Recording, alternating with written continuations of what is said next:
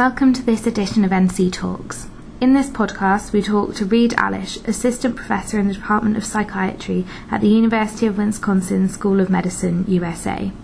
Reid discusses the role of epigenetics in neuropsychiatric and neurodegenerative disorders and how epigenetic research could change research and treatment practices in the future.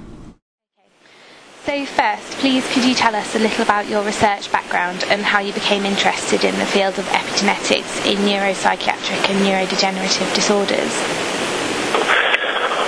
Well, it started back in graduate school when I became focused on studying regulatory mechanisms of transcription. And through that training, I became interested in a wide variety of mechanisms, and one of those included microRNAs.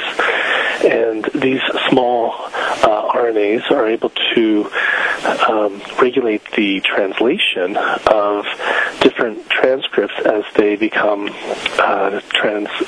after they become transcribed. And so in that process, I began studying a disorder called Fragile X syndrome.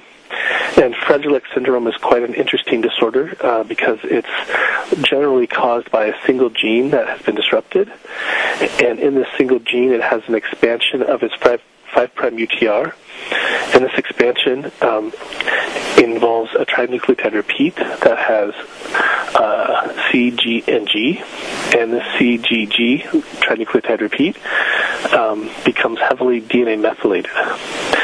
And once it becomes methylated, it completely shuts down the expression of the gene FMR1, and that leads to Fragile X syndrome. So initially I was studying the role that microRNAs play in working with the FMR1 protein to regulate translation, but I became fascinated by the regulation of FMR1 itself during this disease process. And during this disease process, this methylation is stable, and it lasts for the lifetime of the individual, and it's very difficult to remove. So at that point, I became interested in the epigenetic component of DNA methylation, and I became interested, very focused on neuropsychiatric disorders, Fragile X being one of those. And that's sort of how I became down this road of epigenetics, neuropsychiatry, and follow. That's the beginning, and then as I've developed further, my interests have also shifted towards inclusion of neurodegenerative disorders.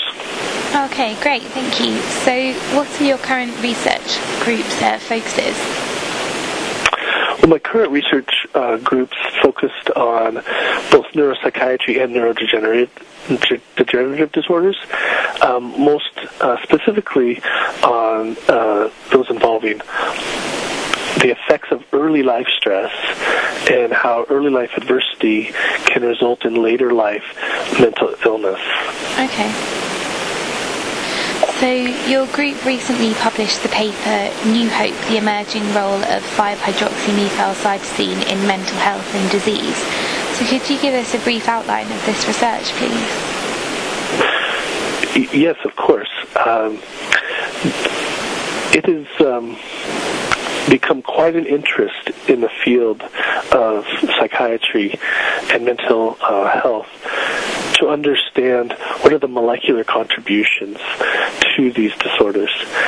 And we have noticed over the last 5 years at least that there's been quite a bit of connection of epigenetics, particularly DNA methylation, which is our focus, to mental illness.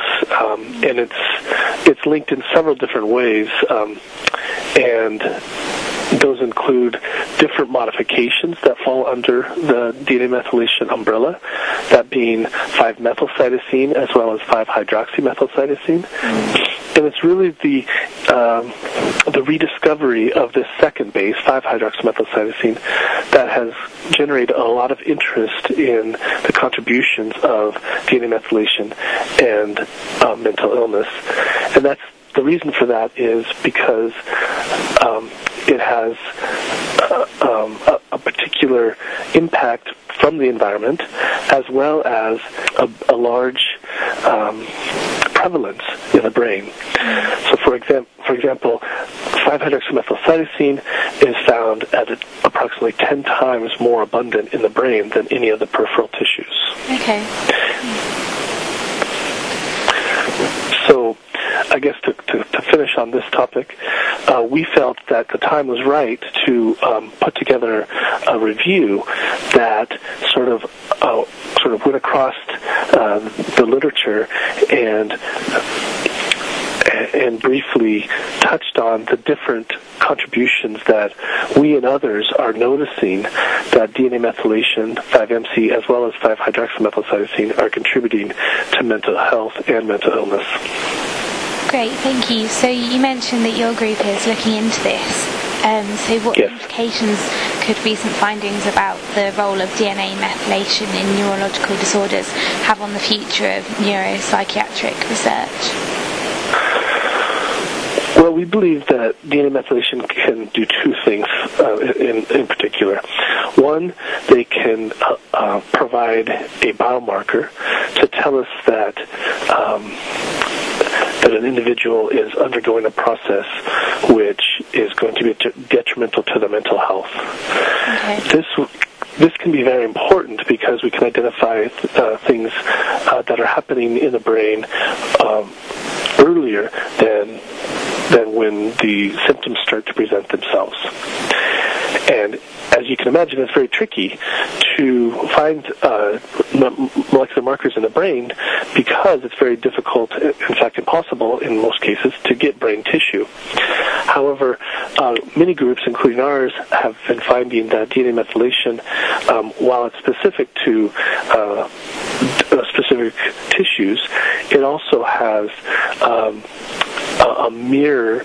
It mirrors its. Many of the marks that are found in the brain are also found in the peripheral tissues, such as blood. So by simply taking a blood from an individual, we may be able to understand some of the molecular contributions that are deteriorating in the brain. Okay. So that's the first reason. The second reason is DNA methylation itself is modifiable and can be reversible. So the thought is that if we use DNA methylation to identify the genes and pathways that are deteriorating and becoming and contributing to mental illness, then we could target those genes and pathways and reverse the process of DNA methylation and or treat the individual based on these specific genes and pathways. We can then provide the individual with a molecular therapeutic that can ameliorate their symptoms. Great. So sort of to elaborate on that a bit more, looking at a more clinical approach, how do you anticipate that an increased knowledge of epigenetic changes could change the way that mental health is diagnosed and treated in the future? Well, we and others hope that DNA methylation can provide an additional help for the clinic. Currently, clinics rely heavily on behavioral diagnoses to identify the individuals and their diagnosis and prognosis. However, this is rather subjective, and this can lead to delayed diagnoses and improper treatment. So what we hope is to augment that process, so provide the clinics another or a secondary metric that they can use to more precisely diagnose individuals, more rapidly diagnose individuals, and more properly treat them to provide them better outcomes. And this goes along with the idea that we can identify not just sort of the problem for a population, but really the problem for the individual, and allowing us to identify subtypes of each mental illness and treat the individual with a more precise and personalized medicine. That would be great to see in the future. So finally, what do you believe are the most exciting new avenues for epigenetics in neurology, and where do you hope that the field will be in 5 to 10 years from now? Well, I think the most exciting avenue is just that, is two things. One is early diagnosis of individuals that are heading down a path that is going to be detrimental to their health, and earlier diagnoses that can provide faster and more more full recovery from that sort of decline. And the second would be to improve the subtyping of things such as mental illness, or one of the words, things that we like to think about is developmental brain disorders. So this encompasses things such as autism as well as schizophrenia. To us, these are all developmental brain disorders. And if we can identify that this is happening much earlier, and if we can identify the subtypes of each of these developmental brain disorders, then that will allow us to more specifically treat, to more specifically diagnose, which will lead to more specific treatments of these individuals at the personal level. One thing to add would be there's been this emergence of DNA methylation being used as an epigenetic clock, and that sort of idea is that you have a biological clock and you have a chronological clock in your body. Each of your cells have this chronological clock, which you know how old you are. However, there's a biological clock, or some people have termed it epigenetic clock, which has it sort of has a different pace, and its pace is more related to your health. And so what you can do is you can compare this biological or epigenetic clock to the chronological clock, and if they deviate dramatically, people are finding that could be an indicator that your health is either going improving or declining. And so this can be a very interesting, and it's one of these newer emerging sort of subfields within epigenetics that can be very powerful for the future of health and disease. Thank you for listening to this NC Talks podcast from Neurology Central. For more podcasts, as well as to read exclusive interviews, journal articles and news, visit www.neurology-central.com.